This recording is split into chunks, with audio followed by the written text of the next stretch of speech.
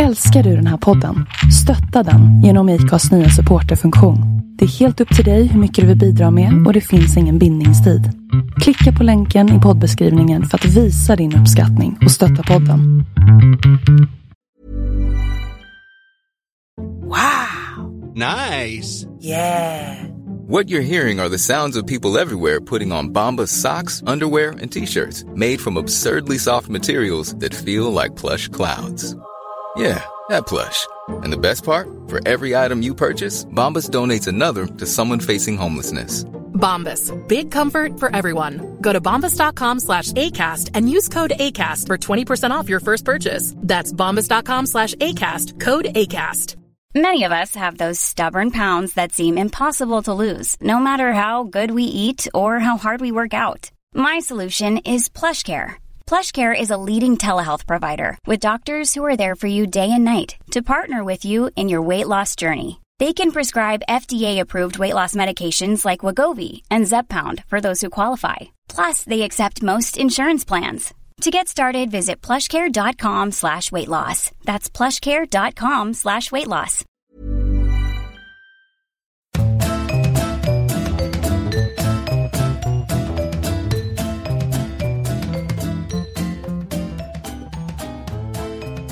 Hej alla lyssnare. Hej och Kattakvack. Ja, tack. Hej Soflex. Det var inte igår.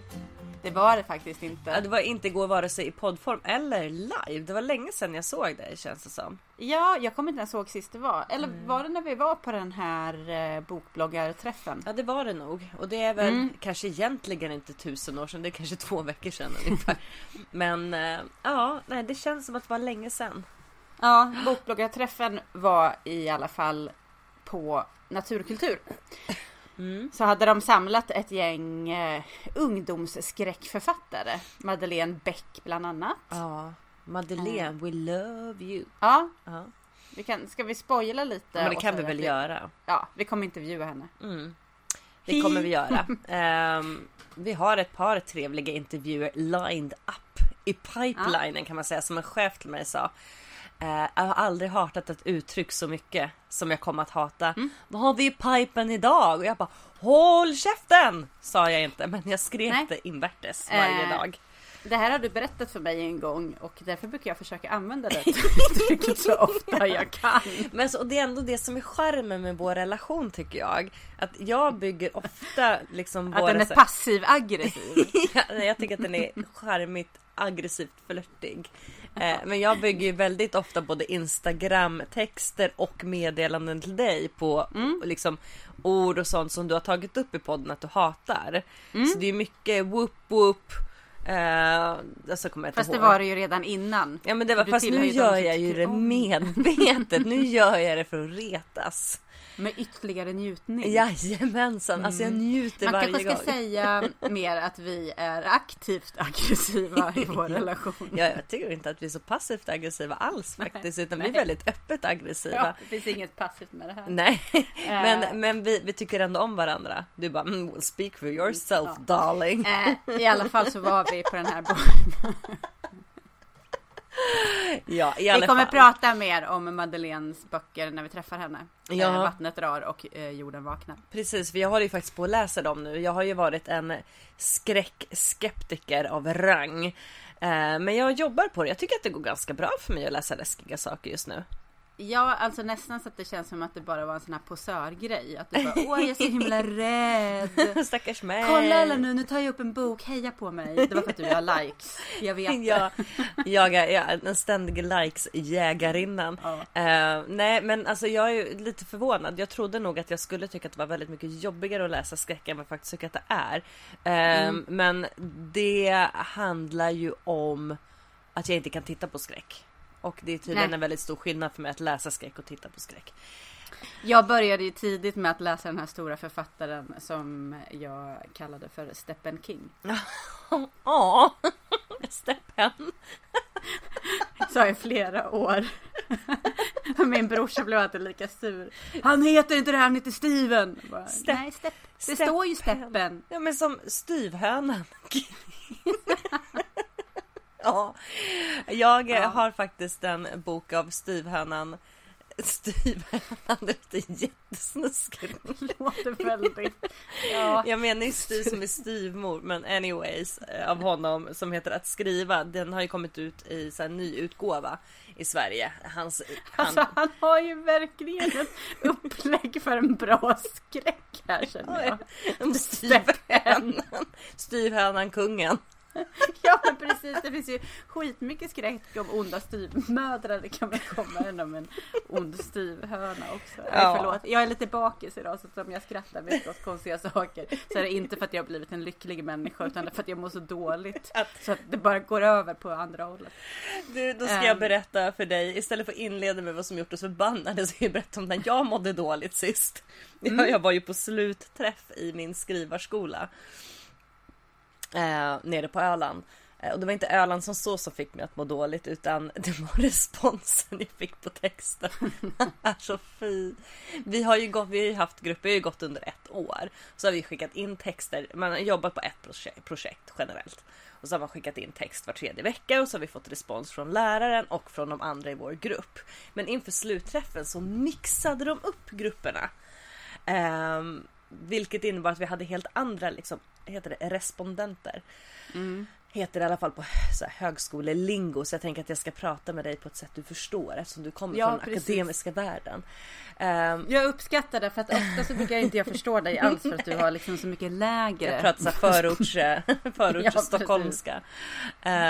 Nej, jag fick bitvis ganska vass kritik. Som jag just då, när jag låste in mig på toaletten och mässade dig, men jag ska aldrig mer gå på skrivarskola, jag ångrar att jag aldrig hade gått där. Just då tyckte jag det var väldigt orättvist. Egentligen så kan jag säga att det som vi identifierade som problem i texten var ju saker jag redan var medveten om när jag lämnade in sluttexten.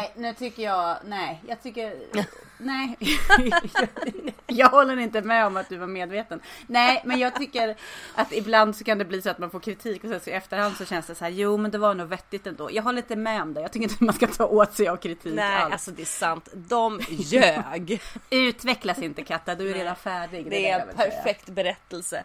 Nej, jag var lite knäckt där. Jag stod vid Kalmarkajen, hamnen i Färjestad, och bara, nu ska jag kasta mitt manus i Kalmarsund. Och så kom jag på att jag hade inte pappersform, och kasta datorn i vattnet blir ju dyrt och så olagligt också, så jag gick åt glass istället, och sen så köpte jag kava. Ja, men jag kom ur det som en... Och nu är du här. Nu är jag här. Och vad är du arg på då? Alltså, det finns så mycket aggressivitet i denna kropp.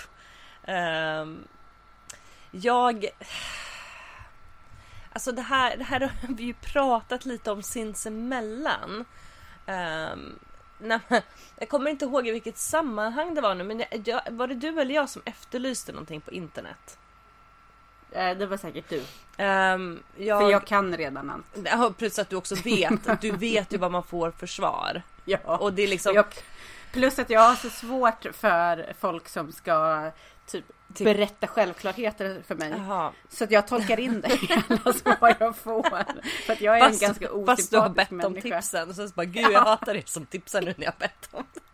Men det är väl okej att tipsa. Det kan man få göra. Men ibland om det är så här, ja men jag ska vilja ha tips på hur man kör en bil. Ja, men glöm inte att trycka. Nej, vilket dåligt exempel. Nej, lyssna inte på mig. Jag talar nej, men okej, till exempel så kan det ju vara så här att man bara, jag vet inte hur jag ska hantera att mina barn bråkar så mycket. Eller jag vill ha mitt hår blir fett snabbt. Kan du berätta för mig om jag får tips om det? Så säger de typ bara, men glöm inte att tvätta ur schampot ordentligt. Eller om man till exempel då säger så här: jag är ute efter ett bra shampoo, för jag tycker inte att det är schampot jag håller måttet. Och det här var väl egentligen det som jag var förbannad på, som du och jag har varit förbannade på också. Alltså flera gånger under vår vänskap så har vi varit förbannade på detta. För när man frågar om tips på hårprodukter, trots att man skriver ut obs, jag är inte intresserad av balsammetoden eller no-poo-metoden. så kan man hoppa upp och sätta sig på att folk bara, men du, ska du inte testa balsammetoden? Den funkar skitbra för mig. Fast man har skrivit att hej, det här har jag testat, jag är inte intresserad. Eller bara hej, jag är inte intresserad för att jag gillar att tvätta håret. Jag vet, det är säkert jättebra med balsammetoden. Eller när man säger, nej, det var det här. Nu kom jag på det, jag tror att vi pratade om tips, bra rengöringsprodukter eller något sånt för ansiktet. Kokosolja, alltid någon som säger kokosolja och jag är ledsen, men kokosolja, nej, jag kan köpa en schysst rengörings Nourishing Omega Rixplex Megaplex Oil från Elemis, då kommer jag göra det istället för att köpa Kung Markattas kokosolja, för jag gillar att köpa produkter. Ja, och som är dåliga för naturen helst. Absolut, annars är de inte värda mitt face. Nej, som att du hatar naturen. Nej, det gör jag sannoliken inte. Jag tycker däremot så är det ju ofta så här att folk bara, men det är naturligt. Så det är awesome. Inte för att vara så här rain on someone's parade, men cancer är också naturligt. Ja, det har cirkulerat en ganska rolig bild för Gwyneth Paltrow, hon är väl sån där, det är naturligt så det är bra. Och då var det någon som typ skickade en bild där det stod, hej Gwyneth, det här är också naturligt och det är inte bra. Så var det typ en lejon som attackerade en människa. LOL. Det tyckte jag var kul. Men alltså det här går ju in lite i det som jag är förbannad över, för att jag är ju arg över på menskoppar.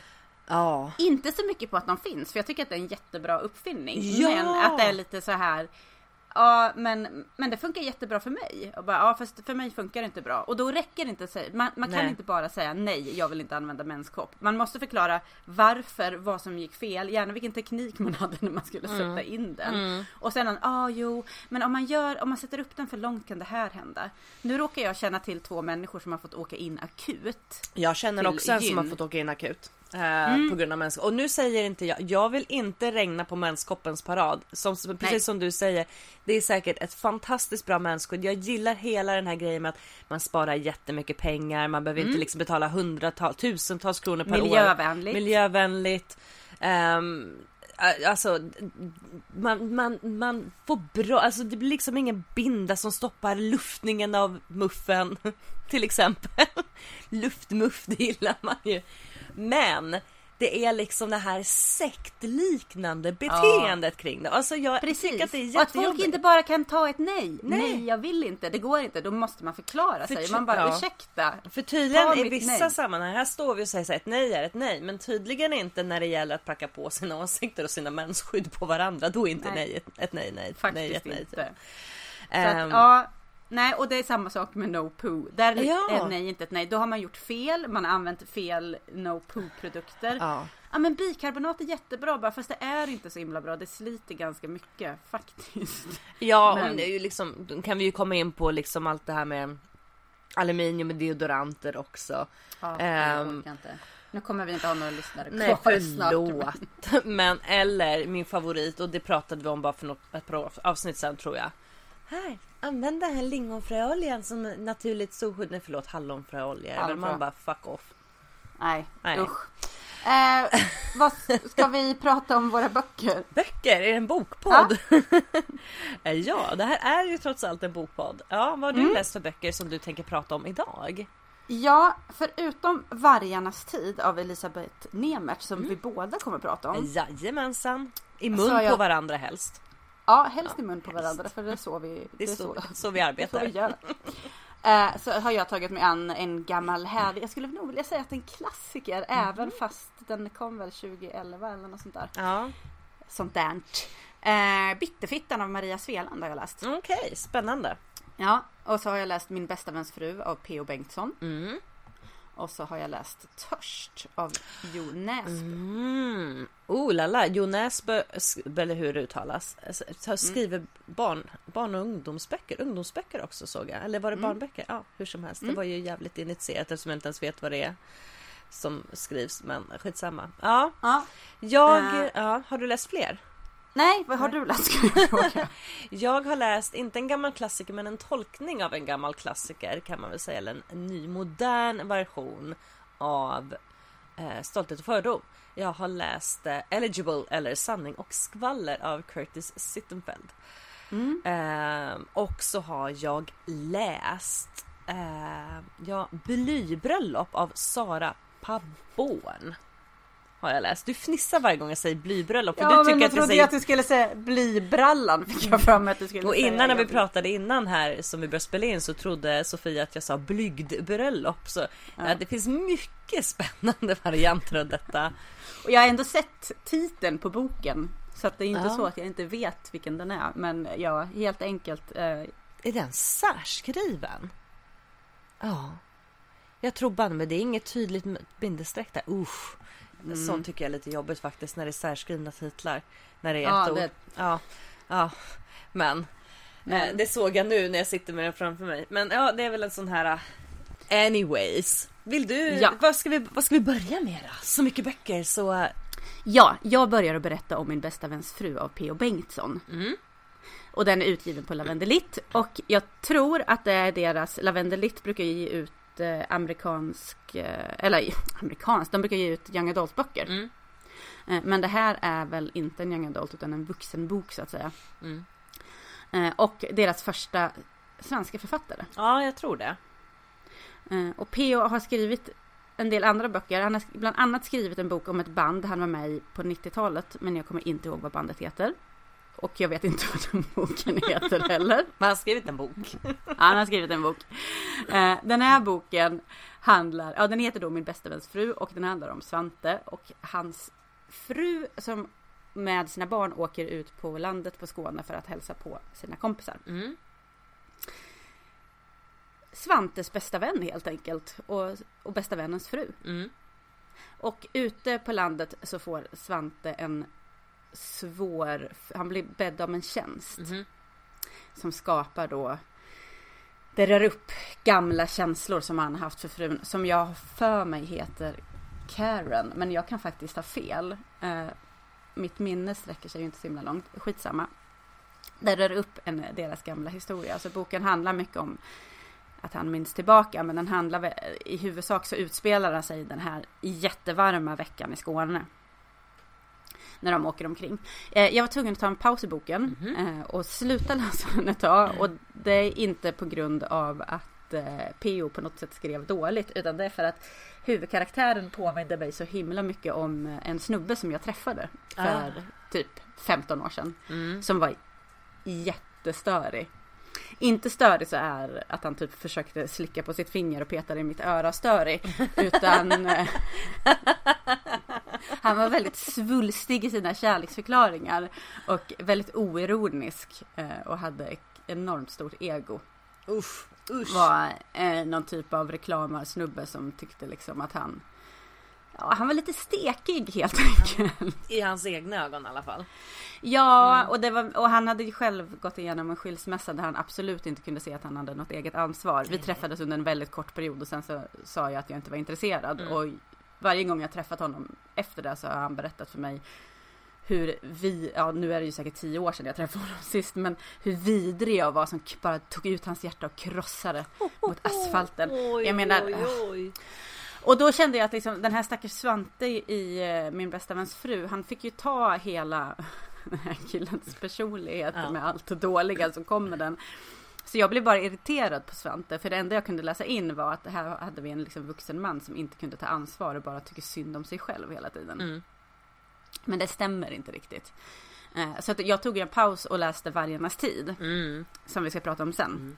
Och sen läste jag ut Min bästa väns fru efter. Och när jag kom tillbaka till den så hade jag mycket lättare att hantera den. Och då kunde jag ändå se att det fanns en lite så här underfundig ton i. Som jag ändå gillade. Och på något sätt så kunde jag ändra så att jag läste Svante som en lite mer ironisk figur än en självömkande man som har varit otrogen och tycker synd om sig själv. Jag vet inte om det är jag som har lätt för att tolka in den typen av man, eller om det är en fälla som man kan gå i den boken, eller så kanske det är meningen att han ska vara så. Och du var spot on. Ja. Men jag tyckte den här boken var riktigt bra faktiskt. Den är lättläst. Så att man vill ju veta vad som händer på nästa kapitel. Och fast när man inte tror att det är ett gammalt ex man läser om, så kan man ju faktiskt läsa ut den på ett par dagar bara, skulle jag tro.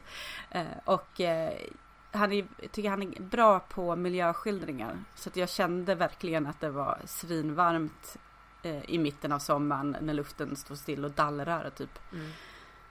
Även fast det var den kallaste maj på flera år utanför. Ja. Så vill jag ändå ge honom. Boken är inte så mycket... vissa böcker har ju liksom ett väldigt tydligt syfte. Här känns det mer som att den beskriver en bit tid. Ja. Och vad som händer under den tiden. Och sen så är det liksom... Ja. Så...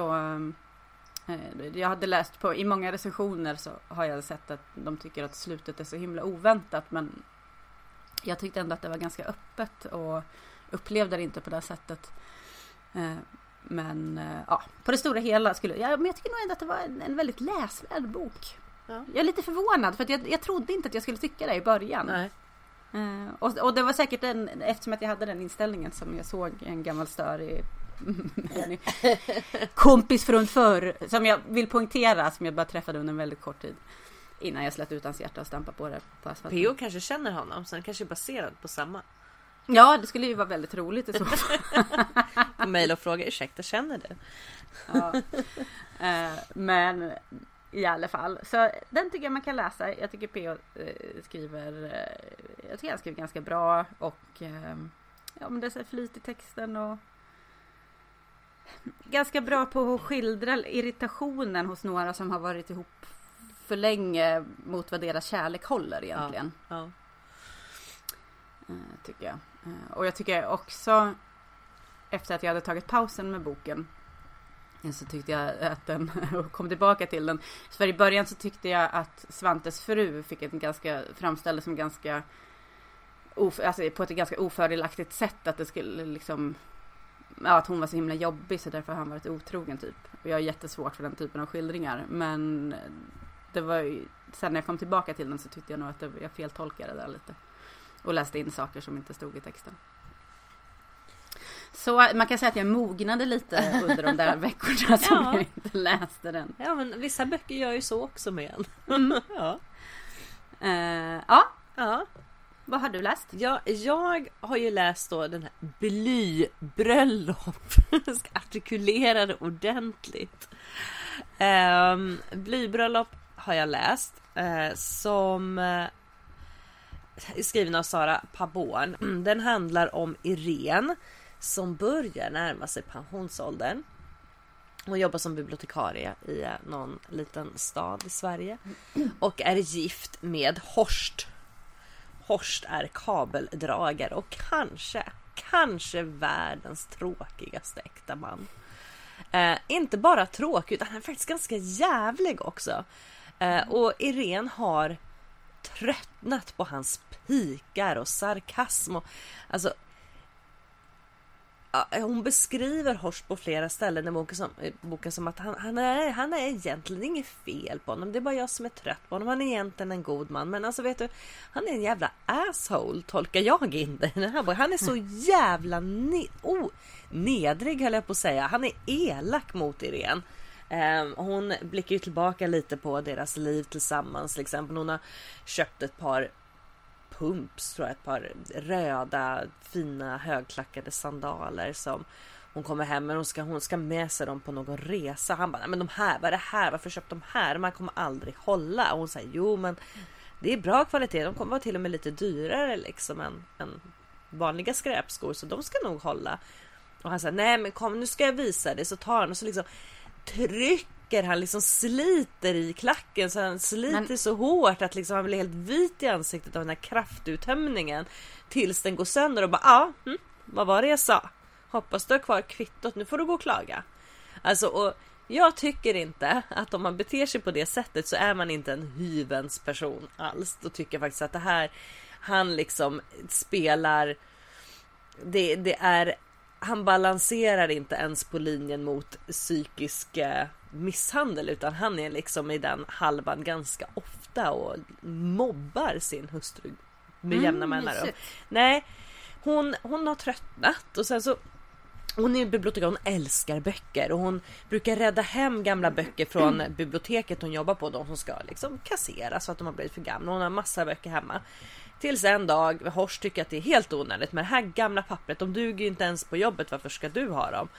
Så kommer hon hem en dag, då har han liksom bara rensat bort dem, han har slängt dem därför att det är det utrymmet som de har stått uppe på vinden, där ska han minsann inreda ett musikrum där han kan sitta och lyssna på sin vad heter det? Fan, inte rockabilly. Ja, men sån där tidig rockmusik typ. Rock'n'roll. Nej, inte rock'n'roll. Jag kommer inte ihåg vad det heter. Skitsamma. Och hon tycker att den är jättestörre. Men han köper lägger massa pengar på att inreda ett perfekt musikrum på vinden. Och där har inte hennes böcker någonting att göra, för det försämrar akustiken. Och du vet, han mäter upp på millimetern vart stolen ska stå i rummet för att det ska vara bästa liksom för att han ska höra musiken så bra som möjligt. Hon är nere och stökar i källaren en dag och då hittar hon en gammal kista med saker som hennes mamma liksom lämnat efter sig. Och i den här kistan så hittar hon en massa blytyngder. Och blytyngder är tydligen så här som ett litet band som är fyllda med små blytyngder som man har liksom stoppat in i gardiner längst ner för att de skulle få ett bra fall. Och då så påbörjar hon liksom en resa från att vara hustru som bara finner sig i allt till att komma på hur hon ska förgifta Horst med hjälp av de här blytyngderna. Så hon börjar sakta men säkert, hon börjar göra blysocker som hon sedan strösslar ganska frikostigt på allting som Horst äter. Och han blir ju blyförgiftad. Blyförgiftning verkar vara ganska utdragen historia. Det är ingenting som man dör knall och fall av. Och dessutom så lämnar ju blyförgiftning ganska tydliga spår efter sig. Som till exempel att tandköttet blir typ svart. Ja.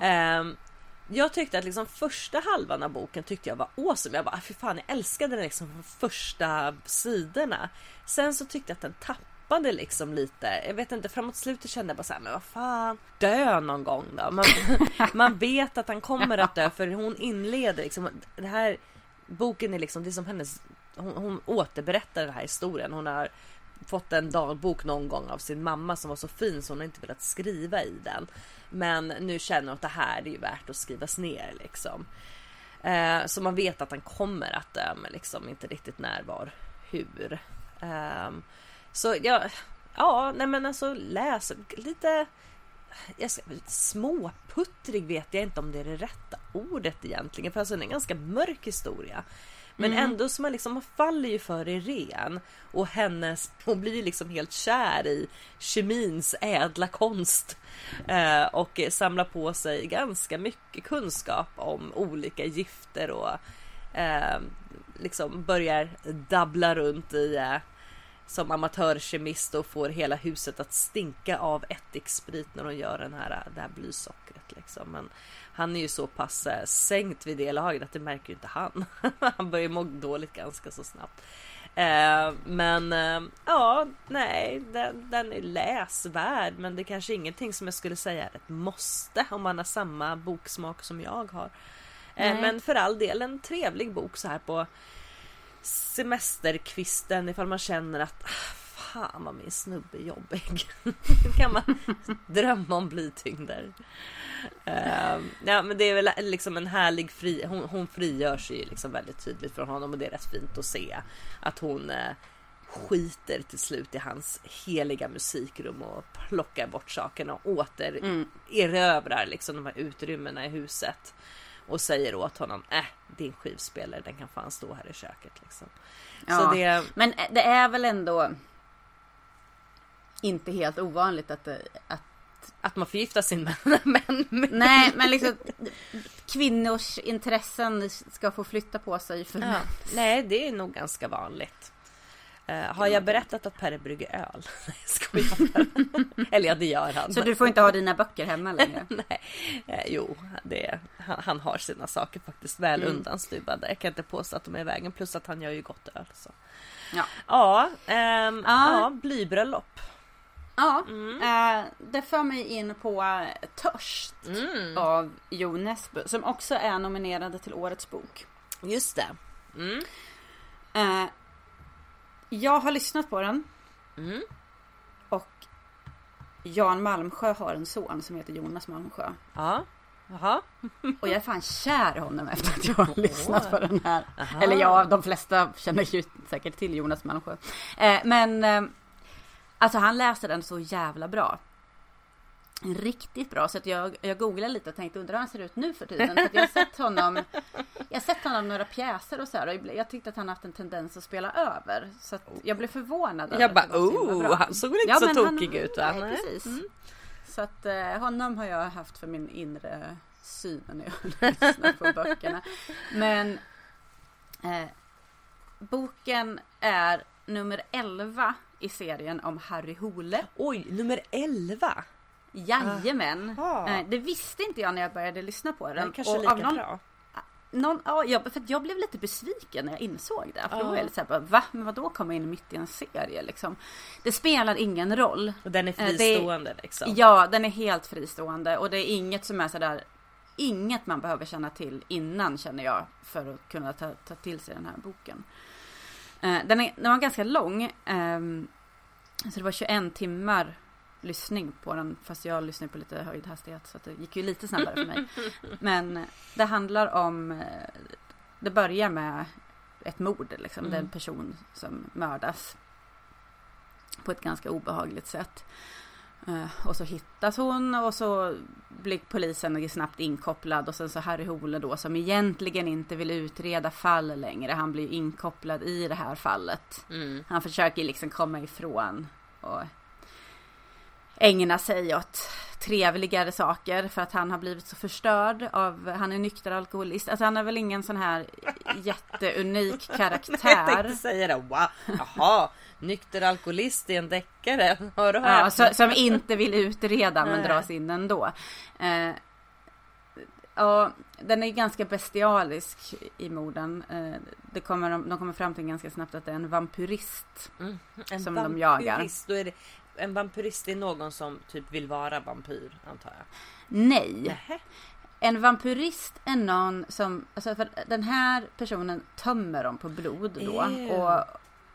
Men det är inte så att de dricker blodet i hopp om att få evigt liv eller bli vampyrer, utan de dricker blodet för att det kan vara en tvångshandling eller någonting som de får ut någonting av sexuellt. Det som har varit väldigt svårt för mig med den här boken är att jag tycker att blod i munnen är något av det äckligaste som finns. Tycker du? Jag tycker det är skitmys. Skojar. Nej, det är så jag har gått väldigt illa, för det är väldigt mycket blod i munnen. Ja, alltså det är ju en ganska kvällningsframkallande sak med blod i munnen. Och mycket blod överhuvudtaget. Jag har tyckt jättemycket om karaktärerna i den. Jag tycker han har lagt ner, det kan mycket väl vara att det är nummer 11 i en serie, att de här karaktärerna har varit med innan, men det märks att det ligger mycket tid bakom på dem, och jag tycker att Jonas, när han läser, att han ger karaktärerna ett väldigt, alltså ett fint liv så att säga. Och jag tyckte att den var svinbra väldigt länge. Men sen så var det mycket som är så här som jag har lite svårt för med deckare, när författaren hela tiden ska lura in en på ett spår, så att man sitter och tror att man vet någonting, och sen nej, för det var en helt annan grej. Och sen så var det en helt annan sak. Alltså det var väldigt många sådana svängar på slutet. Det blir liksom lite för tjatigt med sånt, tycker jag, efter ett tag. Plus att de hade tagit med någonting som kommer från den akademiska världen som jag jobbar i, som är liksom helt utesluten att det skulle kunna hända. Alltså det blev så overkligt på ett sätt som jag kände liksom gjorde att den tappade väldigt mycket mot slutet. Plus att det är otroligt mycket karaktärer med. Och de har ju norska namn ihop, alltså det kanske är därför att jag är liksom ovan vid namn som låter så, men jag hade svårt att hålla reda på, så att jag fick lyssna om på vissa bitar för att fatta vem det var det handlade om. Det är som man läser ryska böcker, de heter ju också så väldigt liknande namn, det är skitförvirrande. Ja, men jag tyckte också, jag hade svårt att hänga med emellanåt i vem det handlar om och sådär. Jag tycker väldigt mycket om hur den är berättad. Och som sagt så tycker jag om karaktärerna. Jag tycker om själva liksom så här utgångspunkten i fallet. Det är lite tröttsamt att det alltid är kvinnor som ska mördas. Där är ju den här också. Och som sagt, Harry Hole är ju ingen extremt unik karaktär. Nej. Så det är ju rätt mycket så här klassiska grepp i den. Men jag har tyckt väldigt mycket om att lyssna på den. Däremot tycker jag inte att historien håller. Men även fast den inte håller tycker jag att den är värd att lyssna på. Hur tror du att den ligger till inför årets bok då? Jag tror inte att den kommer vinna. Den har fått väldigt bra recensioner. Men jag tror inte alltså, att den... det kräver ju ändå liksom, känner jag, sin läsare. Just det här, för jag tror att vi har fått den frågan på Instagram någon gång. Jag vet inte ifall vi har pratat om det i podden, men just det här, att läsa en serie, att bara hoppa in mitt i den, eller att läsa den liksom inte kronologiskt. Har vi fått en fråga någon gång så här, löd typ, ja, men hur ställer ni till det och vad tycker ni andra om det också? Och så jag har lite jag är lite anal där, känner jag. Om jag vet om att det finns nu har jag ju den också liggande där hemma, i och med att det är en av de nominerade i årets bok. Men nu när jag vet att det är en del i en serie, fast du säger att men den är fristående, så blir jag ändå lite mindre taggad på läsaren. Nej, men för mig sabbar det också men då var jag ju redan igång med den när jag fick reda på det. Och då var det ju fortfarande så att jag ville veta vad som hände. Jag tror att den hade vunnit på att vara lite kortare. För att som sagt, den var ju, alltså jag tyckte verkligen att det var skitbra väldigt långt. Vi har ju varit uppe i Branäs och röjt skog, så jag har ju lyssnat på den i skogen. Det är jättemycket i boken som jag inte har kunnat släppa i efterhand. Så att den lever ju kvar. Bland annat allt blod som är i munnen på folk. För och på något ställe så är det någon som... de hittar så här rester från att någon har haft blod i en mixer och citron och gjort någon sån här... Aj, fy fan, jag tycker det är så äckligt. Vad äckligt, det måste ju skära sig. Vad snuskigt. Ja, jag vet. Så den är ju... som sagt, den är ju ganska bestialisk, får man säga. Ändå. Men han verkar ju ha gjort jäkligt mycket research. Jag undrar hur lång tid det tar att skriva den här typen av bok. Men jag menar, det är ju nummer 11.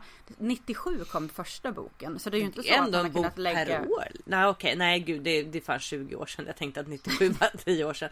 Jag ligger lite efter i tideräkningen just nu. Men typ vartannat år har det kommit en bok. Och det är ändå ganska, alltså, men om man tänker på, för det ser man ju ganska tydligt nu i sociala medier hur lång tid det faktiskt tar att skriva en bok. Och det tar ju tid, så måste jag ändå säga, om de är så väl researchade så är det ändå ett bra tempo att få ut den varannat år liksom. Ja, jag tycker också det. För det är ju inte en blygsam, det är ju inte någon liten novell direkt det rör sig om, utan det är ju verkligen gedigen. Den är väl på 500 sidor eller någonting. Dock att jag inte tyckte att den akademiska världen var så himla researchad. Men med brasklappen att den faktiskt utspelar sig i Norge, och det kan ju vara annorlunda där mot här. Man vet ju hur det går till i Norge. Skoja bara. Men om man pallar Gore, tycker jag att man ska läsa den. Om man inte pallar det, jag är på gränsen till att palla det, kan jag säga. Då lever boken kvar på ett sätt som inte alltid är jättebra. Inte helt angenämt. Det är inte som man tänker så här, det här var fint i boken.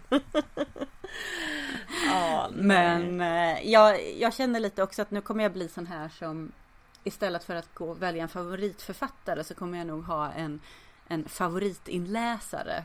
Och just nu så ligger Jonas Malmsjö väldigt högt där. Ja, alltså vet du, på tal om inläsare. Vet du, jag vet ju att du har ju haft lite issues med inläsare. Jag har de ljudböckerna som jag har lyssnat på, så har det varit ganska bra inläsare. Däremot så har jag och Eddie och Morris har lyssnat på en bok som heter Eddies hus heter den. Det är därför Eddie vill lyssna på den, av uppenbara skäl. Som är skriven av Viveka Lärn. Och jag vet inte ifall jag hade tyckt bättre om den här alltså om jag hade läst den själv. Men jag har väldigt svårt för inläsningen av den. Alltså jättesvårt. Jag har, du vet, när Eddie säger så här, nu vill jag fortsätta lyssna på Eddies hus. Och jag bara, nej, kan vi inte ta allt alltså på det. Jag kan inte ens hålla till, för jag tycker att den är jättejobbig att lyssna på. Liksom, namnen uttalas fel. Nu kommer jag inte ihåg vad det var för namn, men det liksom, man bara, men men så där uttalas det ju inte ens. Kom igen. Och så betoningarna känns fel också. Alltså, jag vet inte. Och då lyssnar jag till och med i rätt hastighet. Annars så får man ju köpa att det låter lite märkligt ibland när man läser liksom på gånger 2. Eller lyssnar på gånger 2. Men allting låter ju lite som journalfilmer då i ärlighetens namn. Men det kan ju bidra till stämningen, som till exempel i Vargarnas tid. Så tyckte jag att det var ganska charmigt att lyssna på 2. Hey, I'm Ryan Reynolds. Recently, I asked Mint Mobile's legal team if big wireless companies are allowed to raise prices due to inflation. They said yes. And then when I asked if raising prices technically violates those onerous 2-year contracts, they said, "What the f*** are you talking about, you insane Hollywood ass?" So to recap, we're cutting the price of Mint Unlimited from $30 a month to just $15 a month. Give it a try at mintmobile.com/switch. $45 up front for 3 months plus taxes and fees. Promo rate for new customers for limited time. Unlimited more than 40 gigabytes per month. Slows full terms at mintmobile.com. Hiring for your small business? If you're not looking for professionals on LinkedIn, you're looking in the wrong place. That's like looking for your car keys in a fish tank. LinkedIn helps you hire professionals you can't find anywhere else, even those who aren't actively searching for a new job but might be open to the perfect role. In a given month, over 70% of LinkedIn users don't even visit other leading job sites. So start looking in the right place. With LinkedIn, you can hire professionals like a professional. Post your free job on linkedin.com/spoken today. Ready to start talking to your kids about financial literacy? Meet Greenlight, the debit card and money app that teaches kids and teens how to earn, save, spend wisely, and invest with your guardrails in place. Parents can send instant money transfers, automate allowance, and more. Plus, keep an eye on spending with real-time notifications. Join more than 6 million parents and kids building healthy financial habits together on Greenlight. Get your first month free at greenlight.com/acast. That's greenlight.com/acast. 0 dubbelhastighet. Ja, men den var inläst ganska långsamt. Ja, det var den. Eller på ett långsamt tempo. Men jag kan göra en övergång till en av dina böcker nu. Okej. För jag försökte ju lyssna på, nu håller jag på att säga sanning och konsekvens. Sanning och skvaller. Precis, men där är ju den uppläsaren som jag absolut inte tycker om. Där alla killarna pratar så här. Fast vet vad gör du? Ska jag berätta en sak? Jag hade jättesvårt för den här boken överlag. Ja. Och jag lyssnade inte på den, utan jag läser den på engelska. Jag köpte den här för, alltså gud, det är ju typ ett år sedan tror jag köpte den. Så den liksom började cirkulera runt i sociala medier. Och så alla bara, Curtis Sittenfeld, hon är ju sjukt populär författare. Det här är för övrigt också en årets bok. Ja, så då kände jag, men okej, det är väl ett ypperligt tillfälle att jag läser den nu. Men för det första så bara jag vägrar att läsa den på svenska, för jag hatar titeln. Alltså jag tycker så vansinnigt illa om översättningen av den här titeln. Ju mer jag tänker på den här titeln, ju mer förbannad blir jag. Vi är ju till och med varit förbannade över den här översättningen av titeln förut. Men så jag tycker att den är riktigt, riktigt dåligt översatt. Förlåt förlaget som heter, jag kommer inte ihåg, Wahlström och Widstrand, men hur tänkte ni?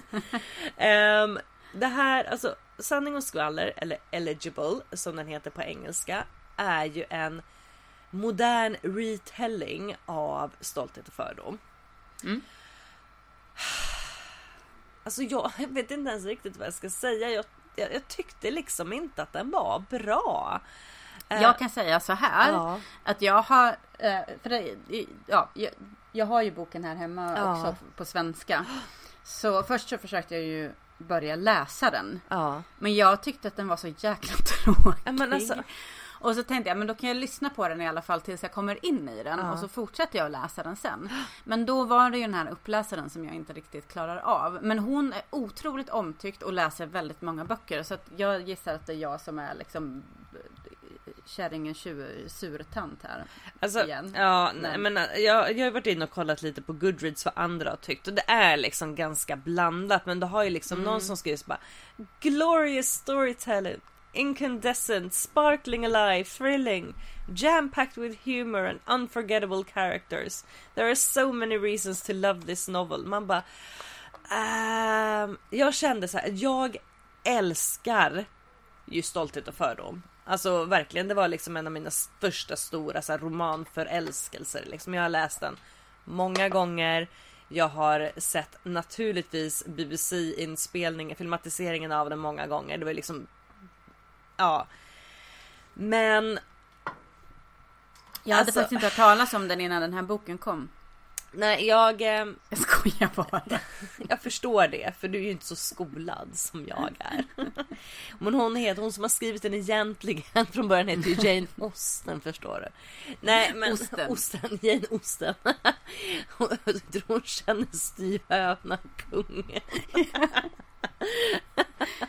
Nej, men alltså jag vet inte ens liksom, alla vet ju ändå vad stolthet och fördom handlar om, och det här handlar om samma sak, förutom att, och nu jag kommer inte ens ihåg namnen, men Liz. Hur löser de det här med att de går över en ängar? Nej, det är inte ängar med, de är ute och joggar väldigt mycket. Och här, och det här har ju ett problem. Liz tycker ju om att springa. Man bara, but come on. Är inte det på något sätt en slags, alltså jag tycker det är så jäkla typiskt medelklassmarkör i böcker som på något sätt ska vara sådär den fräscha unga tjejen som tycker om att jogga, och hon gick upp tidigt på morgonen och så sista milen spurtar hon hela vägen. Och vet du, det är precis sånt som Liz är.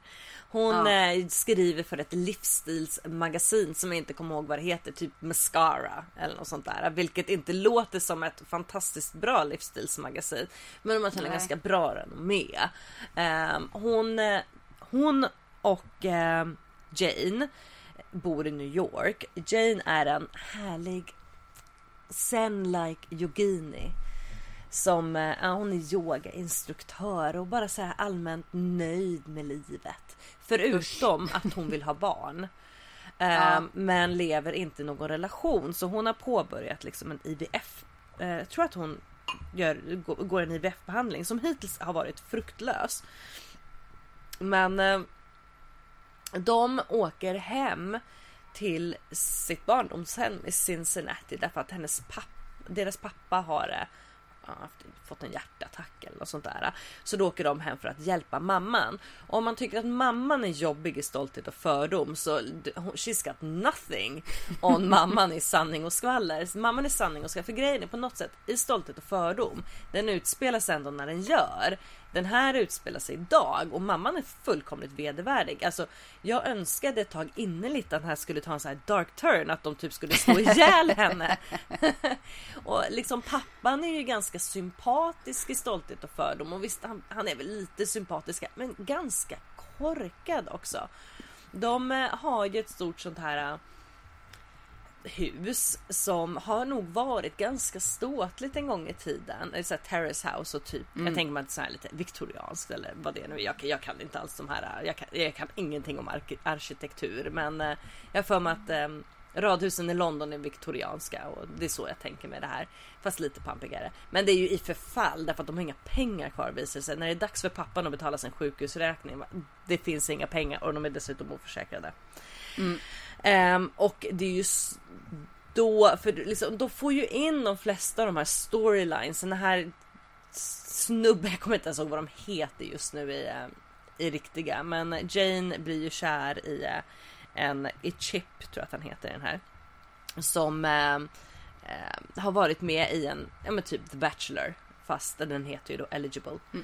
Och han kommer från en ganska fin familj, och deras småsystrar Kitty och Lydia, de håller ju på med CrossFit och äter paleo-dieten. Och det är ganska roligt, för de är så här väldigt, väldigt självfokus. Precis som de är stolta.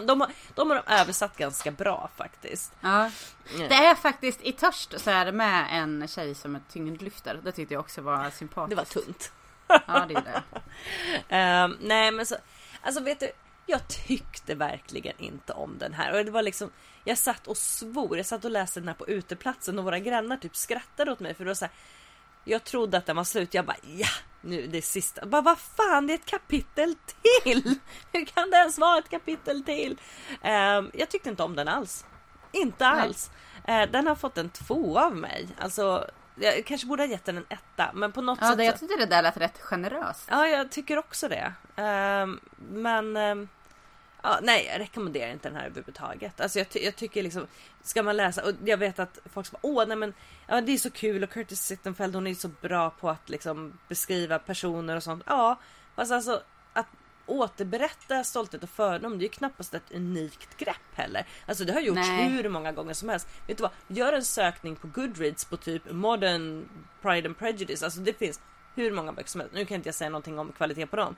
Men alltså i sånt fall tycker jag att Bridget Jones dagbok, förutom att den känns lite ofräsch i vissa aspekter som den här liksom hela viktgrejen, så tycker jag nog att den har liksom ett mer nytänkande grepp. Och det här kanske inte är meningen att det ska vara nytänkande. Det kanske bara är en ren översättning till modern tid.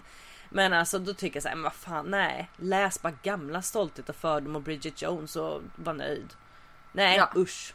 Blä. Ja. Jag tyckte att det var dålig. Bu. Ja, jag tror inte att den här kommer vinna årets bok. Ja, då tänkte jag att jag kanske skulle berätta lite om Bitterfittan. Gör det, eftersom jag var så bitter nu kanske. 2007 kom den. Oj, Den handlar om Sara som har jag tror han var 2 år, hennes son. Som tröttnar på att vara fast i kärnfamiljen och alla problem det innebär, och drar till Teneriffa i en vecka. Och på resan till Teneriffa så minns hon tillbaka saker från hennes och hennes mans förhållande och då de 2 första barnåren. Och det är väl i princip, alltså, ja, det är det som är själva storyn i boken. Det handlar om den här veckan som hon är borta. Ja. Och nu kanske det här, ja, jag vet inte om det blir en spoiler egentligen, men jag kommer ihåg i mycket av kritiken mot boken, när den kom 2007, så var det många som tyckte att det var så här, ja men vadå, vad är det för kritik mot kärnfamiljen? Hon åker ju tillbaka hem från Teneriffa, och det läste jag på flera ställen, och nu så har jag googlat igen och sett att det var många som var kritiska mot det, och jag känner att det är lite så här, men jag vet inte, jag förstår inte den kritiken alls. Hon kan ju inte stanna kvar på Teneriffa bara. Men nu vet ju jag dessutom att Bitterfittan 2 har kommit, som handlar då om att hon är ensamstående och att de fick fler barn, och sen så lyckades de inte hålla ihop förhållandet. Men vadå, man kan väl rikta kritik mot kärnfamiljen även ifall hon liksom åker hem i slutet. För jag menar, även om man är trött på det, så kanske många ändå känner ett ansvar för det som man faktiskt har skapat. Typ. Ja, och den här boken var väl lite inledningen på liksom en ny våg av kritik mot kärnfamiljsnormen. Och hur den, för innan så har det väl kanske inte varit riktigt lika okej att prata om hur jävla jobbigt det är att vara morsa och få barn på det sättet som man pratar om det nu. Då hade de inte läst våra bloggar. Precis. Jag tyckte den var jättebra. Sen sitter hon ju då och liksom hon läser en 70-talsbok, Rädd att flyga, och drar paralleller mot den boken och samhället idag. Där kan jag säga att jag inte hängde med jättemycket, för att jag har inte läst den boken, jag hade inte koll på den innan heller. Den började jag faktiskt att läsa på för något år sedan, men jag kom inte superlångt. Nej. Erika Jong är det som har skrivit den, eller Erika Jong. Ja, precis. Och den såg jag också, jag tror det var på Bokhora som jag läste att de hyllade det är väldigt mycket att just den biten hade varit med, och för mig så kan jag säga att det tillförde liksom ingenting särskilt sådär. Det var bara en del i boken och så. Jag tyckte den var jättebra. Samtidigt känner jag liksom visst nu, med respekt för att boken gavs ut 2007 och var väl lite mer banbrytande just då, men den här kritiken i sig kändes ju inte ny för mig, för den har man ju hört flera gånger de senaste åren och så. Men jag tyckte på hela taget att det var en bra bok, och det är ju i alla fall för någon som jag känner som jag själv, som har väl befunnit sig i kretsar där man har läst mycket feminism och vänsterriktad feminist kanske i synnerhet, och så var det ju liksom inga nyheter. Men det är ju ganska skönt att läsa när de här öppna dörrarna sparkas upp igen liksom ändå, och få det bekräftat. På samma sätt så kan jag ibland känna lite så här att när det kommer till den här typen av kritik, att man bara, fast nu har vi kommit fram till att det är så här, och nu har jag läst det här, att det är dåligt och typ kvinnan gör mest och män bryr sig inte om sina barn i samma utsträckning och kvinnor tar större del av föräldraledigheten och männen är bara hemma ett halvår om de ens är hemma och liksom allt det där och man bara jag känner liksom att jag blir lite frustrerad och att man liksom står och stampar på liksom, och kritiserar det där på samma sätt. Jag vill komma någon annanstans. Kom vidare. Och det kände jag väl lite med den här boken, men samtidigt så som sagt den kom i 2007 och det är 10 år sedan så att det var ju en helt annan grej. Men jag tyckte om den jättemycket. Jag tyckte att hon skrev väldigt bra. Och av den anledningen så tänker jag inte läsa Bitterfittan 2. För jag har hört väldigt mycket kritik mot den just att den är inte alls lika genomtänkt som den här. Utan det blir lite mer av en Sex and the City-skildring. Den har fått jätteskarp kritik verkligen. Ja. Och jag känner mig inte sådär jätteintresserad heller. Nej. För att så, när jag har läst om den så känns det inte som att det kommer vara något nytt. Sådär. Det känns lite som att det är upprepningar av samma problematik. Bara det att hon då lever frånskild från mannen som hon är barn med. Jag gillar ju Maria Sveland ofta. Inte alltid, men ofta. Och i den här boken gillar jag henne jättemycket. Och jag gav den en 4. Och unnar folk att läsa den. Nu håller vi har fått fotbollsgrannar. Ja just det, jag hör dem faktiskt. Vad härligt. Fotbollsgrannar, det är ju det man önskar sig. Och vet du, alltså nu vill inte jag vara en sån person. Men alltså det finns alltid fotbollsmatcher att titta på. Det är tydligen inte ens off-season längre, utan fotboll det spelas alltid. Mycket deprimerande. Ja, jag tycker det också. Vet du vad som inte är deprimerande?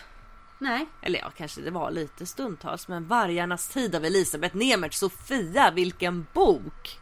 Ja, alltså den har tappat rätt mycket på mig. Nej! Hur kunde den göra det? För jag gjorde misstaget att läsa i den. För jag lyssnade ju mestadels på den. Ja. Och jag tyckte den var så bra inläst och att hon läste den väldigt bra. Och sen så läste jag bara få bitar i den vid något tillfälle. Men sen har jag gått tillbaka och läst lite mer och jag tycker att den är ganska svulstig när jag läser den själv. Det passar bättre när någon läser upp det, menar du? Ja, det var faktiskt väldigt stor skillnad. Alltså, ja, det är ju skillnad. Alltså jag tycker det överlag att jag upplever böcker på väldigt olika sätt ifall jag lyssnar eller läser dem. Så att det är det är ju lite intressant det där. Men så att jag tycker fortfarande att den är helt okej. Men sen tycker jag också liksom när jag har smält hela historien och mycket i den det var mycket som jag dels har glömt och vissa saker som jag inte alls har koll på när det kommer till Sverige och andra världskriget. Nej men precis. Men när jag hade smält liksom att jag hade lärt mig så mycket nytt av den. Då var det inte lika kul längre. Kändes det lite mer så här bara, men vad handlade den om egentligen? Och då kände jag också att den tappade lite. Vi kan ju berätta vad den handlar om. Ja. Den utspelas ju liksom precis innan och under hela andra världskriget. Fram till att det tar slut i stort sett, va? Det handlar om Magdalena och Karl Magnus. Den tar ju sin början precis innan kriget sätter igång liksom. Och den beskriver oron i Sverige. Man visste liksom inte riktigt vad som skulle hända, hur man skulle påverkas. Det är ju väldigt tydliga exempel på hur folk drabbades. Till exempel så är det en fest i början bland liksom rika människor och en judinna är med på den festen. Som Magdalena blir vän med. Och hon tvingas ju fri från Sverige då för att hon är rädd för vad som ska hända henne, för att man börjar liksom dra in rättigheter för den judiska befolkningen i Sverige. Och Tyskland ligger ju också väldigt nära Sverige om man jämför med USAs distans till Tyskland, och det är dit hon åker, för hon är ju amerikan. Ja, jag har ju dubbelkollat lite av grejerna som jag lärde mig på jobbet. Jag jobbar ju med många historiker och de var väl positiva till att det liksom äntligen kommer en bok som kanske är lite, eller en mer skönlitterär bok som är lite mer kritisk till att Sverige faktiskt inte var särskilt neutral under kriget. Sverige var och det tycker jag. Nej, och det framgår ju med all önskvärd tydlighet. Det här är ju också en bok som, precis som Min bästa väns fru, liksom bara egentligen beskriver en tidsperiod. Fast då inte bara en vecka utan en krigsperiod. Ja, men typ 6 år eller något sånt där. Ja, och jag tycker hon är väldigt bra på att skriva ett flyt utan att bli för detaljerad i varje tidsperiod. Och att det liksom, den går framåt hela tiden. Och man uppfattar liksom att men nu har det hänt några år utan att man känner att man har missat något. För att man behövde kanske inte veta det som hände. Alltså jag tänkte på ett par ställen. Och alltså nu vet jag att du inte tycker om den här filmen som jag kommer nämna här. Sorry. Men alltså upplägget av den, för både Magdalena och Carl Magnus, de gör ju liksom nedslag i många flera viktiga händelser. Så antingen så befinner de sig där eller någon nära till dem eller någon känner någon liksom. Lite på samma sätt som i Forrest Gump. Ja, jag vet. Men alltså berättartekniken är liksom, för i Forrest Gump så är det ju också så att han lyckas ju liksom vara med om väldigt många stora världshändelser, fast under mycket längre, under hela sitt liv liksom, så upplever han ju typ allt. Och riktigt så extremt kanske inte är i vargarnas tid, men det är ju ändå liksom så här, Carl Magnus är ju liksom med, han får ju reda på att kriget står, alltså att det kommer bryta ut typ imorgon när han befinner sig i Tyskland, för han är ju lite lockad av nazismen till en början och tycker att Hitler är en ganska skön snubbe som med sunda värderingar, och när han är där så liksom går det ju upp ett ljus för honom, som bara, gud, det här är ju en riktiga rövhål liksom. Han blir utdragen på de är ute och misshandlar några judar, tror jag att det är, eller hur? Och det är liksom då känner jag så här, nej men gud, så här kan man ju inte bete sig liksom. Och så flyr han. Det är väl så att de egentligen ska gå på någon fest, och sen så på väg till den festen så angriper de någon form av lokal där det befinner sig judar. Det är en park och en synagoga som är precis i närheten, så det är väl liksom ett judiskt kvarter, tänker jag, som de befinner sig. Och sen så är han är ju där via bekantskaper som han har, och så är han ju bjuden på den här stora festen dagen efter, tror jag. Och han mår ju väldigt dåligt redan under festdagen på grund av det som hände kvällen innan med den här misshandeln, och där han ändå lyckades rädda några från att gå ett ganska tragiskt öde till mötes liksom. Men sen har ju inte jag jättekoll på liksom hon tar ju upp en del verkliga historier som, eller människor som har funnits, och sen så sätter hon dem i väldigt specifika händelser i boken. Och där har jag liksom ingen aning om hur mycket som stämmer där, om det är fiktivt eller om det verkligen har hänt, och att hon liksom låtsas att de här har varit med i rummet och upplevt det här och så. Däremot liksom på det stora hela, när jag kollade på jobbet, så sa de ju att det var ju så det var. Ja, och jag tror liksom, för jag gillar ju till exempel när Folke Bernadotte dyker upp, jag sa honom gjorde jag mitt specialarbete om i gymnasiet. Folke och hans vita bussar. Och det är liksom det här är liksom, jag är inte van vid att läsa den här typen av historiska romaner, för den har ju en väldigt fast och tydlig förankring i vad som faktiskt hände. Sen så att hon, tror jag, självklart liksom placerar är det Raoul Wallenberg på den brittiska ambassaden när de har någon filmkväll där. Och sen så är han liksom lite mobbad av sina kompisar för att han liksom, de tittar på Röda Nejlikan, och så ställer han sig upp och så bara, jag vill också vara med och förändra världen, och hans överklasskompisar bara skärp dig typ. Och så bara, men vem var det, frågar Magdalena, frågar Carl Magnus, bara, ja nej, men det är Raoul Wallenberg. Och då vet ju vi så bara, aha, men han kommer ju liksom göra en insats liksom. Och jag gillar liksom de här, även ifall det spelar inte så stor roll för mig ifall det är fiktivt eller inte, med att man tar de här riktiga personerna utan att liksom skriva om historiehändelser, historieförloppet, så placerar man ändå in dem i de här scenerna, och jag tycker att det är lite mysigt. Alltså andra världskriget är ju en fruktansvärd tidsperiod, men det var också en period som jag var väldigt, alltså det är den, om man tänker tillbaka på när vi läste historia i gymnasiet, så var vi liksom, andra världskriget kände jag ändå att det låg ändå så pass nära i tiden att det faktiskt gjorde det intressant. Första världskriget kändes så långt bort, och det var liksom ett krig under helt andra premisser.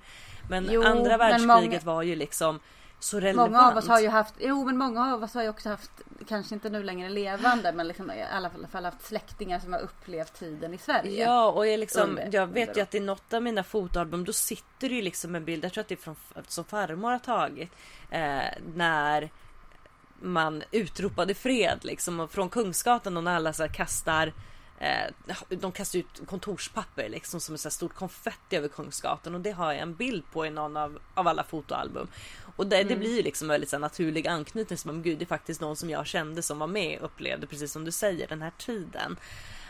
Och samtidigt så kan ju inte jag minnas att den historieskrivningen som berättades för oss i skolan, där touchade man ju inte mycket på Sveriges liksom. Nej, men det vet jag. Alltså jag tycker att har man inte hört det? Har vi inte folk blivit ganska kritiserade för att vi har fått lära oss om andra världskriget? Absolut, ändå. för det har ju liksom varit en väldigt vinklad historia som många historier är. Ja. Och nu är det... Men sen kändes ju den här också aktuell, eftersom att Sverigedemokraterna håller på att fjanta så jävla mycket liksom. Ja. Och med flykten från Syrien och allt som hände på Medelhavet och så tyckte jag ändå att man kunde sätta den i relation till nutid ganska lätt. Väldigt lätt. Jag tycker att det är liksom det känns ganska tydligt att hon säkert har skrivit den här med Syrien och liksom flykten över Medelhavet i åtanke, för det är väldigt lätt att tänka på alla de som... Men det är ju en del i den här boken när hon beskriver flykten över från Danmark till Sverige via havet. Och där är det ju väldigt svårt att inte dra paralleller till Medelhavet. För det var ju liksom en tuff bit att ta sig över då, mitt i natten och stormvindar. Men jag tyckte jättemycket om Vargarna, så jag tycker fortfarande om den. Jag växlade också mellan att lyssna och läsa, eller jag lyssnade nog på kanske 2/3 och sen så blev det helg. Jag bara, ska jag inte kunna läsa klart nu? För det är absolut ingen idé att försöka lyssna på någonting här hemma, och då plockade jag upp boken och läste klart den. Jag kände inte att det var någon jätteskillnad, men å andra sidan så kanske liksom 2/3 in så har man kanske kommit förbi de kanske mest svulstiga passagen också, jag vet inte. Ja. Jo, det har man väl kanske, men sen jag vet inte, alltså jag tror att jag blev det är lite kring så här folks livsutveckling som jag kanske tyckte kändes lite så här, men det är så himla lätt med kärleken. Alltså det blev lite för mycket. Visst, det kan ju inte bara vara misär i en bok, men någonstans så känner jag att liksom relationerna som beskrevs, även om jag tyckte det beskrevs väldigt fint i början när de var så här kära i varandra och inte visste om de vågade göra någonting mot varandra och sådär.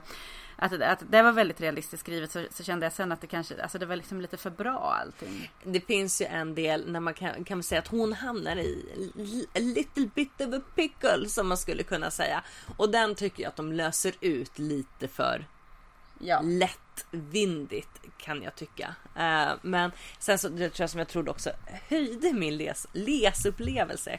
Gud, vilken stockholmska jag kan dra till mig ibland.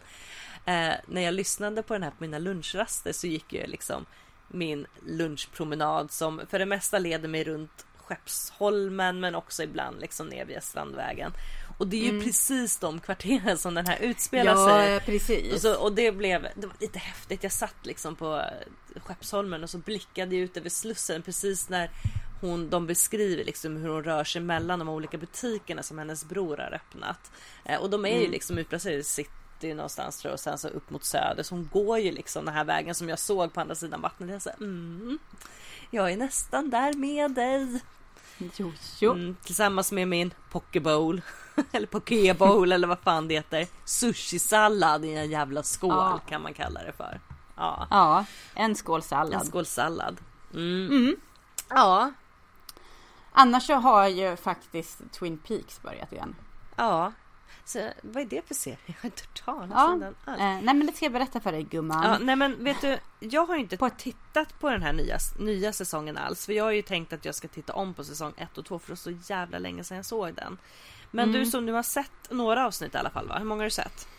Jag har sett de 4 som man kan se i Sverige, och nu går jag omkring i vedervärdig väntan på fortsättningen. Men vad tycker du hittills då?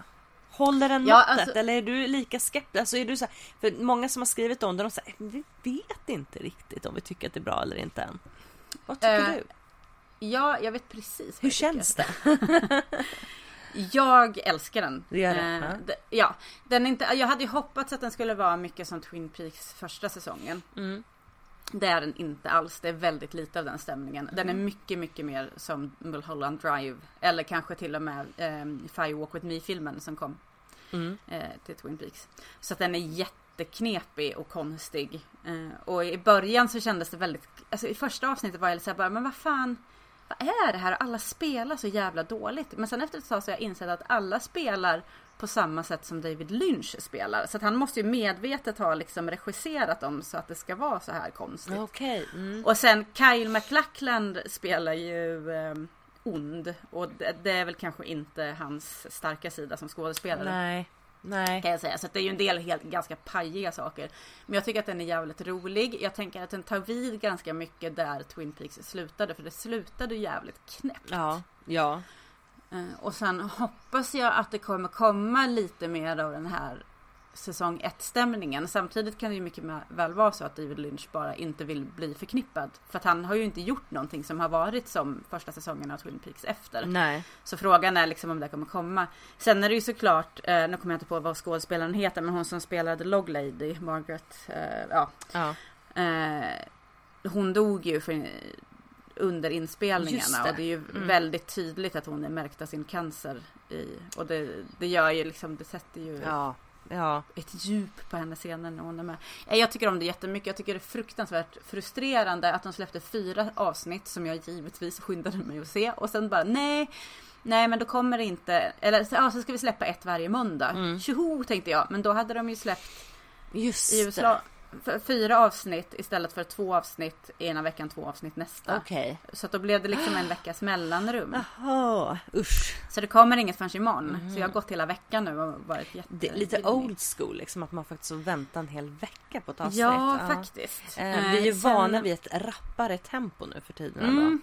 Man är ju det, och att man kan välja hur många avsnitt man vill se i rad och så.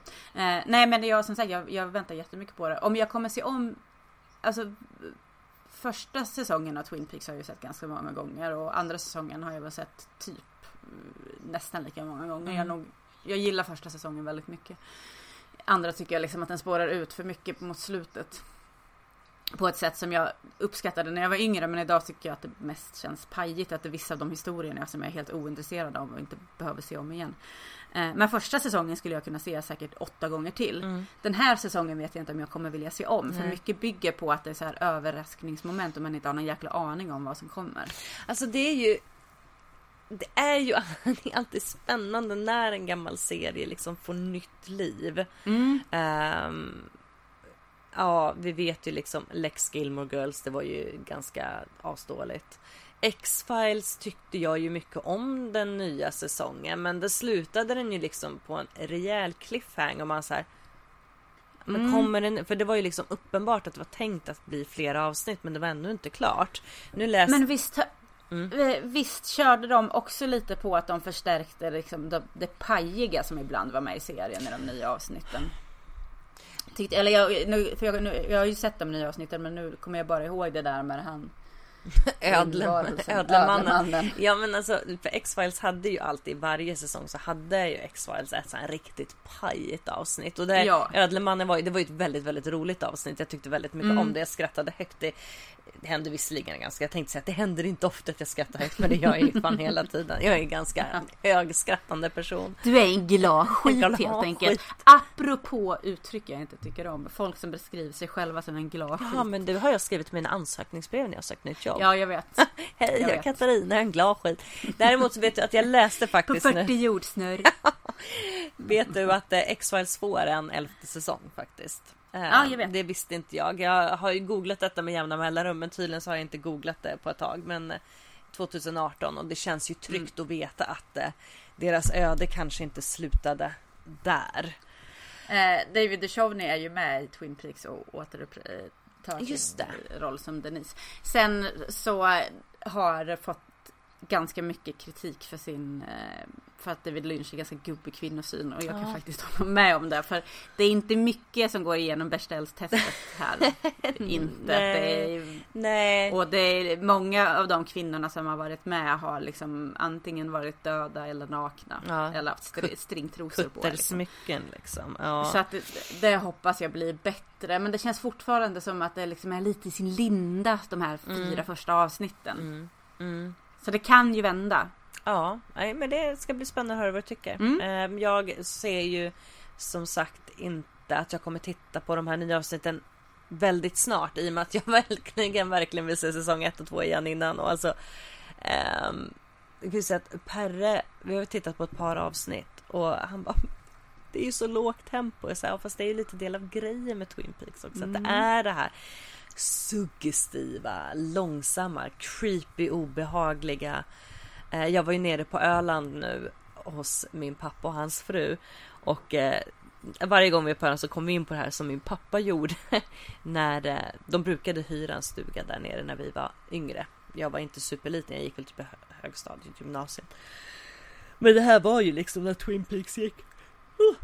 När Twin Peaks gick första gången liksom på tv, och Twin Peaks var ju, alltså folk har ju fått men av Twin Peaks, för att det var ju liksom, det var ju så nytt, det var ingenting man kunde förutse vad som skulle hända, och så fruktansvärt obehaglig stämning i det. Och mitt i detta, när vi har suttit och tittat, så smyger pappa skulle gå på dass. Och då går han, så står en jävla mopp utanför liksom fönstret på tork, och den tar han och så dunkar han på fönstret, så är ju becksvart utanför, för det här var ju liksom jag vet inte, framåt slutet av juli antar jag, så har det börjat mörkna igen på kvällarna liksom. Och alltså jag har aldrig hört så många skrika så högt på en och samma gång. Vi liksom lyfte ju från den här jävla pinnsoffan som vi satt på. Den är ju en bra serie, den är ju verkligen, den var ju så jävla nyskapande, och liksom inte bara nyskapande, det är liksom ingen som riktigt har lyckats skapa någonting så. Nej, för att det är liksom, men det blir många ju har försökt och misslyckats. Ja, därför att det blir ju bara härm. Ja. Och det tycker man ju inte om. Det gör man ju inte. Nej. Men i framtiden så kommer vi ha en read-along av ett litet liv. Vi kommer snart berätta i vår lilla read-along-grupp hur detta kommer läggas upp. Vi har bara inte haft så mycket kontakt med varandra så att vi slutgiltigt har kunnat bestämma upplägget för det. Det har varit helt sjukt. Det har varit så jävla mycket att göra. Och många långhelger och sånt sista tiden också. Jag har varit borta. Ja, det är mest Sofia som har varit borta. Nej, vi behöver liksom catcha upp lite. Men vi kommer, alltså vi har sagt att vi har tänkt oss att den ska dra igång runt midsommar, har vi sagt det? Så innan midsommar så kommer vi att posta liksom detaljerna för det här i gruppen som vi har på Facebook. Och den här gruppen har vi väl tänkt sen att kommer finnas kvar liksom för framtida read-alongs också. För om det funkar bra så är det någonting som vi tycker är en ganska så avslappnad form av en bokcirkel, bokklubb. Liksom att det man har inte den här stora tidspressen på sig att dra igenom en bok på bara några veckor eller en månad, utan det är liksom, det ska vara lite mer avslappnad läsning och stämma av under tiden, och kanske att vi kan avsluta det hela med en champagne. Ja, men liksom en riktig bok-AV någonstans där vi kanske kan dricka bubbel eller något sånt. Obs, man får betala själv. Om ingen vill sponsra oss. Men så det. Och sen kan vi också säga att om allting går som det ska, så avsnittet efter det här kommer vara Färjan special med Mats Strandberg. Färjan och hemmet. Mycket ohyggligt och blod och kött. Ja, hemmet också heter det nya. Jag är lite trött. Och kanske prata lite om monstret Frank också, tänker jag. För vi gillar ju Frank båda två. Kanske att Cirkeln-trilogin kommer nämnas också. Det vore ju nästan tjänstefel att inte göra det. Nej, så det är vad som kommer. Och sen kommer vi intervjua Madeleine Beck längre in i sommar. Och sen, vi har en härlig tid framför oss. Det har vi. Denna ljuva sommartid helt enkelt. Den ska vi gå ut och njuta av nu, tycker jag. Alltså det är ganska kallt ute, men jag kan gå ner i vardagsrummet och njuta av den på håll. Jag kan titta på den igen. För jag låg i soffan igår och så sa jag till Per så här, vad är klockan? Han bara 9:15. Jag bara, men shit, vad det är ljust ute. det har gått så jävla snabbt från att det var mörkt och så är det ljus. Men snart går vi mot mörkare tider igen. Jajamensan, dig kan man lita på och ta ner den på jorden. Ja, nej men vi har mycket härligheter. Vad är det ett ord du inte tycker om? Vi har mycket roliga saker planerade. Vi har mycket läckerheter på podden. Det är lite som blod i munnen för mig. Ja. Nej, men vi har många roliga saker på gång. Så missa inte dem. Lyssna på oss. Prenumerera på oss i era poddappar. Följ oss på Instagram. För även det har varit lite tyst här liksom i etern sista tiden. Vi har inte riktigt fått till det. Men på Instagram finns vi alltid och förnöjer ert flöde med vackra bilder på oss och böcker. Och det gillar man ju. Jag kan ju kanske inte göra lika arrangerade bilder som vissa andra. Ursäkta, menar du att mina bilder är arrangerade? Nej, det var det värsta. Men det händer faktiskt att jag håller upp en bok och fotar den. Ja. Men ja, ha det bra. Vi finns på internet överallt. Sök på en förbannad podd så hittar ni alla våra kanaler. Ja, och några till. Ja. Ha det bra, så hörs vi. Det gör vi. Tjing tjing.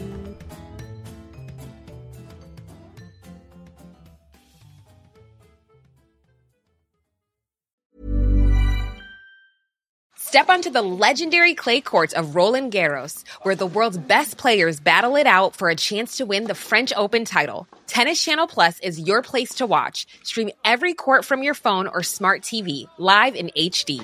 Don't miss a moment with daily live coverage and match replays on demand, beginning Monday, May 20th.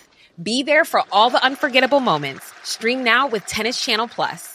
Imagine the softest sheets you've ever felt. Now imagine them getting even softer over time. That's what you'll feel with Boll & Branch's organic cotton sheets. In a recent customer survey, 96% replied that Boll & Branch sheets get softer with every wash. Start getting your best night's sleep in these sheets that get softer and softer for years to come. Try their sheets with a 30-night guarantee. Plus, get 15% off your first order at bollandbranch.com. Code BUTTERY. Exclusions apply. See site for details.